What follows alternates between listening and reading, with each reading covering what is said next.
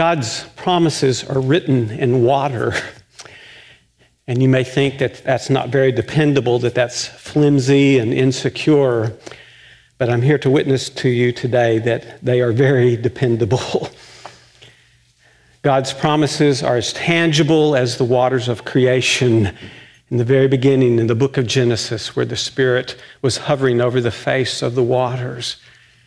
God's promises are as real and as hopeful as God saving God's people out of bondage in Egypt, leading them to freedom through the Red Sea, and then providing water in the midst of the wilderness, and then opening a pathway across the River Jordan so they could enter into a promised land. And there's touching as Jesus being carried in the water of a womb in Mary, and him being baptized by his cousin John. And they are sure as Paul and Silas bringing good news to a jailer's family in the middle of the night and baptizing all of them there. Baptism is this sacrament that captures this covenant of grace. Methodist, if you want to reduce all that we believe to one word, it's that word, grace. God's love for us that goes before us, before we even understand it, that embraces us. It's a free gift to us. I was reading a book on theology, imagine that, as a pastor this past week, and about baptism, and something hit me that had never hit me before in all these 38 years of ministry. It said that every baptism is that of an infant. Every baptism is a baptism of an infant. We all come to this sacrament saying, I'm needy, I'm helpless, there's nothing I can do to earn this. What can you pay me to perform your baptism? Nothing. It is a gift to you. Every baptism is that of an infant. And then I read the next little paragraph. It said, every baptism is also that of a believer, as of one who can profess their faith, because we all need to make our response to that gift. We all need to grow in grace. It's not just over once the water hits us. It's a lifetime journey with this saving God. God's promises are written in water, and it's tangible and real. It's gift and response always. I got this idea for this message from a pastor friend of mine. We were having a meeting, and she said, have you seen that video? She said, it's Tai Chi baptism. I said, no. So I forgot this first slide too. Let's do this first slide. I'm sorry. This is what baptism looks like. So, okay. I tend not to be a visual person. I'm sorry for almost skipping this. So this is what baptism looks like. It is pure gift. It's around us all the time. But you know what? It requires our response. You've got to jump. This is at Blanco State Park just a couple of weeks ago. Don't they look like they're having fun? So yeah, okay. Baptism is not this, oh boy, this is so hard and heavy. It looks like this, okay? Children jumping off into the water. Okay, so now to the baptism Tai Chi. So I was talking to a friend of mine, and she was saying it's something that she actually practiced, doing this bodily response to this gift. And watch this video. It only takes about a minute. Tai Chi baptism, okay? It's at a church. Let's see if we...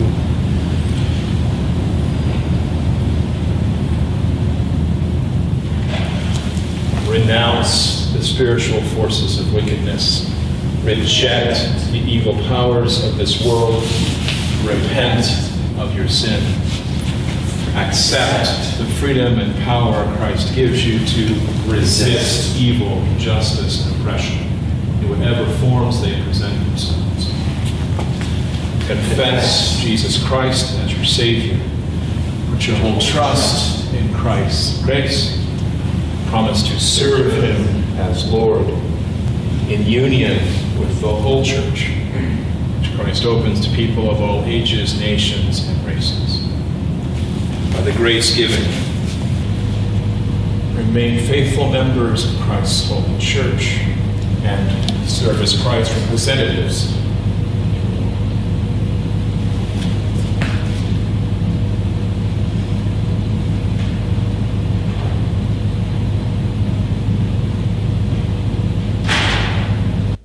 What do you think? Is that something you would do?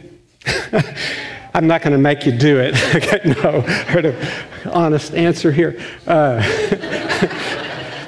My pastor friend says that several times maybe during the day, she will find herself going through these bodily motions, this response to God's grace, to remember who she is, that she is this precious child of God, loved, claimed by God, named by God, surrounded by love, and that she needs that to stay centered in her life. Maybe you need that too, some bodily response. I was at a dinner on Thursday night. We had this dinner of some young families. It was mom to mom, and they brought their spouses. And so we were sitting around the dinner table, and this one father was saying, "Oh yeah," I said, "last night was a tough night." I said, "Our 2-year-old was up at 2 a.m. crying real tears." And it's one of those moments that maybe you need to remember who you are, that you need to remember the vows that you made in baptism on behalf of that child, that you would bring them up in the faith, and that you would say, "Oh yeah, I'm called to live out this love at 2 a.m. in the morning." It's that real, it's that tangible, okay? And another mom was there, and she said, "Oh, that never happens to me," you know. And then everybody starts laughing because we all know it has all happened to us. That 2-year-old crying at 2 a.m. in the morning. And we need to have that bodily response, that owning of our identity as children of God. How about the waters of creation as real and tangible?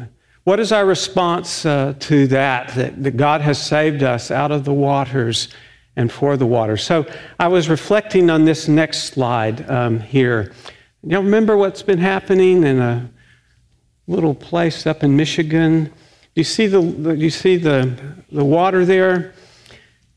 One is from Flint, Michigan, and one is from nearby Detroit, Michigan. So this is so serious, I had to get a little playful about this, all right? So I was wondering, if I lived in Flint, Michigan, if I could ask the pastor of the church, "Would you really mind if I was baptized in Detroit rather than Flint?" Thank you. Yeah, you get it? Huh? Yeah. You know, or if you grew up in another faith tradition, you say, "Pastor, would you really mind if I wasn't baptized by immersion? And can I just go to the Methodist and would just be sprinkled? Would that be okay? I just want a little bit of that water on me. I don't want to go completely." Follow me? What is our response to this good gift God has given us in water? How are we to take care of the waters of creation? So, yeah. And then I got to thinking about God saving God's people through water, and some other images came to my mind. These are some of the more tame ones, okay? I could have come up with a lot harsher ones. In the Mediterranean, what's happening this day is people are trying to leave Syria. Libya, I know, is one of those jumping off points now across the Mediterranean. And boy, it must be really tough over there to get in a flimsy boat and try to cross those waters, huh? And then I got to thinking about this. It comes even closer to home. There's a whole wave of people that has kind of dropped out of the headlines, but people not just from Mexico, but from Central America, trying to find some way to live, and they cross a border here not too far from us on the Rio Grande, yes? And what is our response? What is our responsibility? How do we live bodily into our baptism covenant there? Lest you think I'm just a liberal out there and taking some political stance, I'm going to tell you a story now. May I tell you a story? This is one of my classic lines, right? May I tell you a story? So, once upon a time, there was this village right alongside a river. And one day some people were down along the riverside, and someone noticed that there was a baby floating in the river, and they rushed out, and one was an especially strong swimmer, and they rescued the baby, brought it to the shore, and said, "Oh, this is terrible." And over the next day, they not just one baby, but there was a baby and a mom in the river, and they went out and they rescued it. And the next day, there was even more. There's a mom and dad and several children in the river, and they rescued them. And this whole village, they got very concerned, and they said, "What can we do?" And so they built a tower, and they said, "We can see them maybe further up the river, and we can watch for them coming down the river." And some of them took classes in rescue, and they bought boats, and then there's some more people that got involved, and they said, "We need to reintegrate these people into the community." And so they developed programs, and they just found pouring all this energy in rescuing these people and trying to get into society again. And then someone said, "What would happen if we went further upstream?"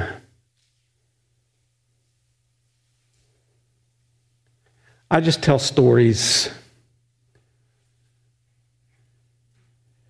Governments are doing marvelous rescue works, non-government entities, faith groups. But sometimes we need to ask that question, what would happen if we went further upstream? I don't know exactly what that means. I just know that there's a baptismal response in that story somewhere.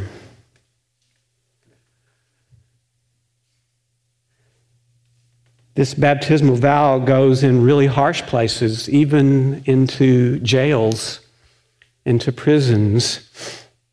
I found this image on the internet of a chaplain at a prison baptizing inmates there. I read some stories in preparation for this message this day, and there was a women's prison in Wisconsin, and through a ministry of a congregation with that prison, there were 22 women who came to Christ and were baptized. They couldn't baptize them all at the same time because there were limits on how many people could gather in the chapel at any one time, only 15 once and 7 at another time. But one of the women who was baptized said this.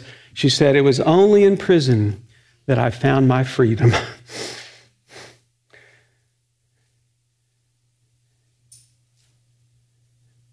So sometimes the gospel breaks down all the walls and we find our freedom even in prison. I know in this congregation we'll be taking an offering here at the communion rail next week for Kairos Ministries, a special ministry that works with people in prison, a 3-day retreat that prisoners go to, and outside teams come and witness to them the gospel of Jesus Christ. I know Ann Finch is going to Lockhart into a prison there, and I know that we have the Storybook Project where women from here go to help women in Gatesville prison read a story to their children at night. And this is our baptism covenant. This is our response to God's grace, is meeting people where they are with the good news of Jesus Christ. And in the scripture lesson that we had this morning, sometimes it's the prisoners that are converted, and in the scripture this morning, sometimes it's the jailer and his family that find out they need good news too. And Paul and Silas baptized the jailer and his whole family in the midst of the night. Well, another baptism covenant, another response is we have some youth from this church that are going to be leaving this afternoon for Blueprint Ministries in San Antonio. This is our middle school mission trip. And at the close of this worship service, they're going to be coming up to be blessed by this congregation, to be sent out from here. I want you to see some pictures of what they did. I think it's last year's pictures, if I remember correctly. And if you are one of these students who's going, what I'd have you remember this week is that when those drops of sweat come dripping off your nose and you say, "Oh yes, this is what I meant when I said that I was a follower of Christ and that I was baptized in the name of the Father and the Son and the Holy Spirit," This is the call of God upon my life. Let's see the other picture. I think there's one more. And when you get that drink of cold water, it's the same kind of thing. You say, oh, yes, I remember that I'm refreshed in my baptism, that I know who I am, I'm sure, and I have this calling to make a difference in the world. This is a part of my baptism covenant. Yeah.